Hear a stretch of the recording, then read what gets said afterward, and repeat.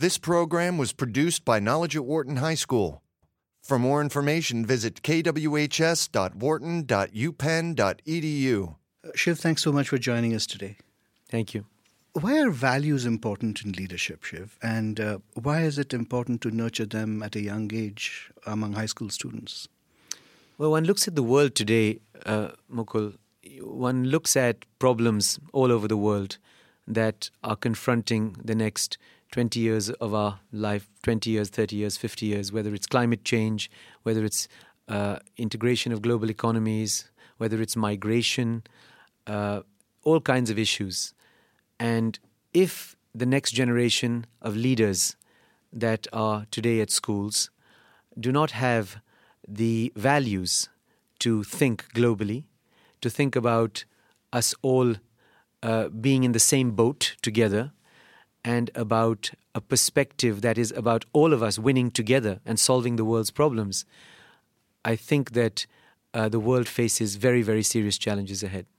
And therefore, I think it's very important to focus on values and leadership at a young age, because that's where I think the values that are instilled and the leadership traits that are developing can start to synergize and start to be developed to create and to bring out the quality and capacity of leadership that is needed to deal with the problems ahead.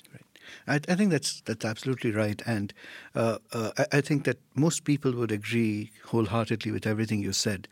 In practice, I think the challenges that sometimes come up is that even though young people at a theoretical or at an emotional level may accept the need for values, they're often confronted with real situations that make it hard for them to act in those kinds of ways. What are some of the challenges that you in your years in business have faced that present such challenges, and how can students deal with them?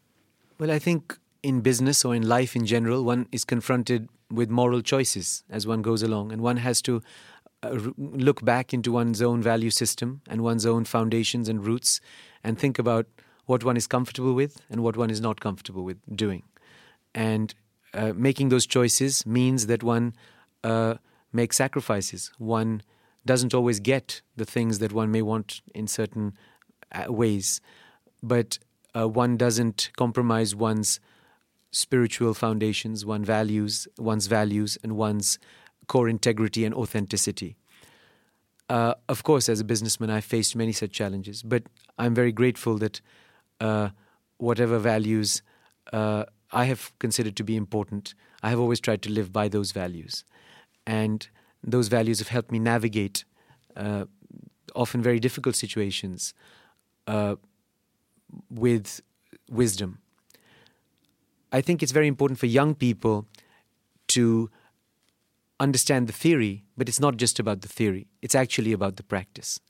But by alerting them to the issues about the practice early on in life, then the little things they do will all be beacons guiding them and helping them build the strength to be able to deal with the real world out there as they confront more and more challenging issues through their life.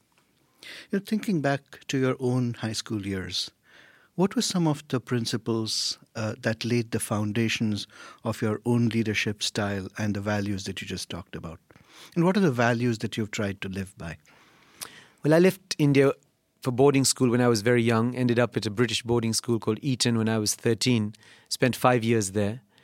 In my first year there, faced quite a difficult time, being from a different culture and being someone that was not used to a boarding school system.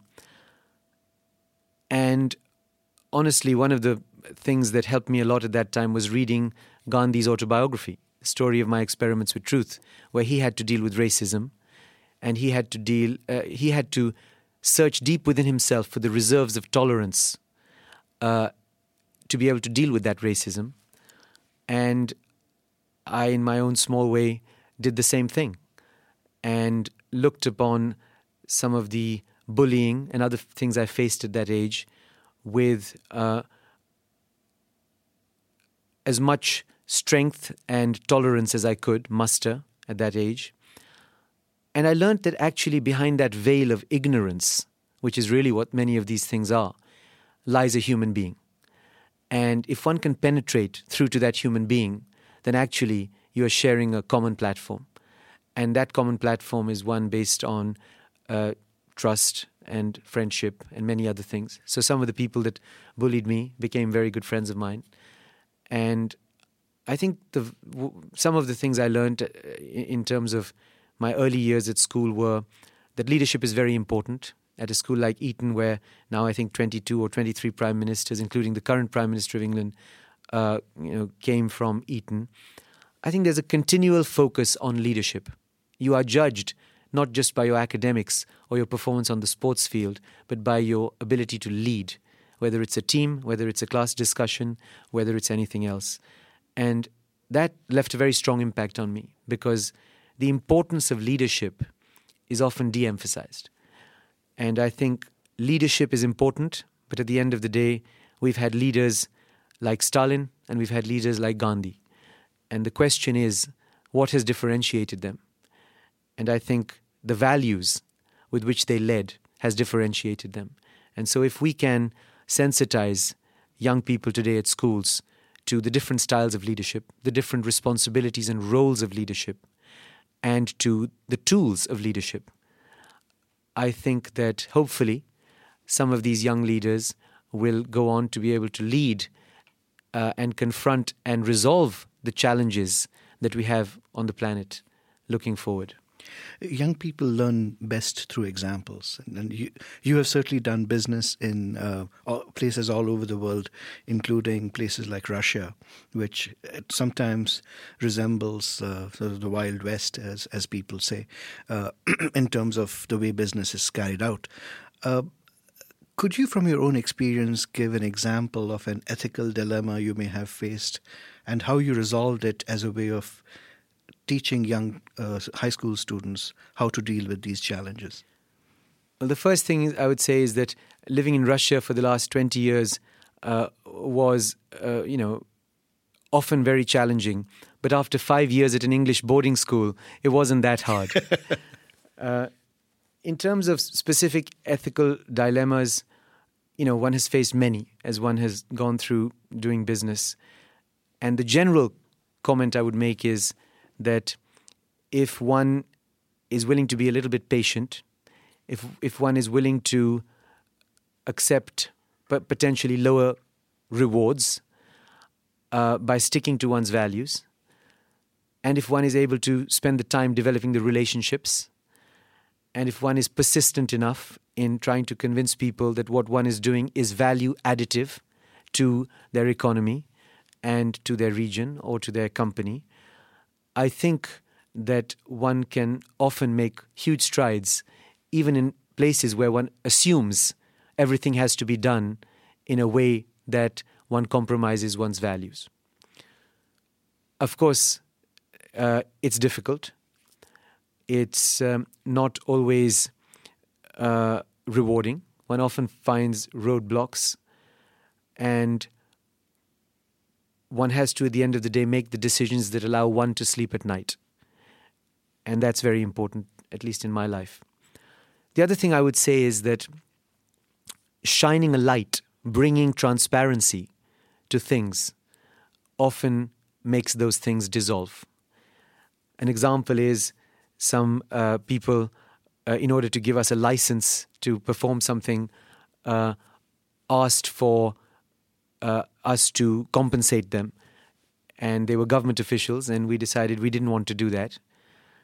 And by just shining a light on that process, by making it more public, by getting a broader group of actors into the decision, and by explaining why what we were doing was good for our investments, the demand from these people actually melted away, because they realized that it was not defensible. And I think that has been a core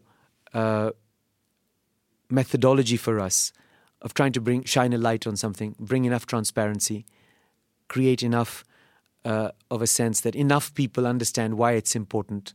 And then the people that are trying to effectively extract an economic rent out of that particular situation often realize that it's a battle not worth fighting.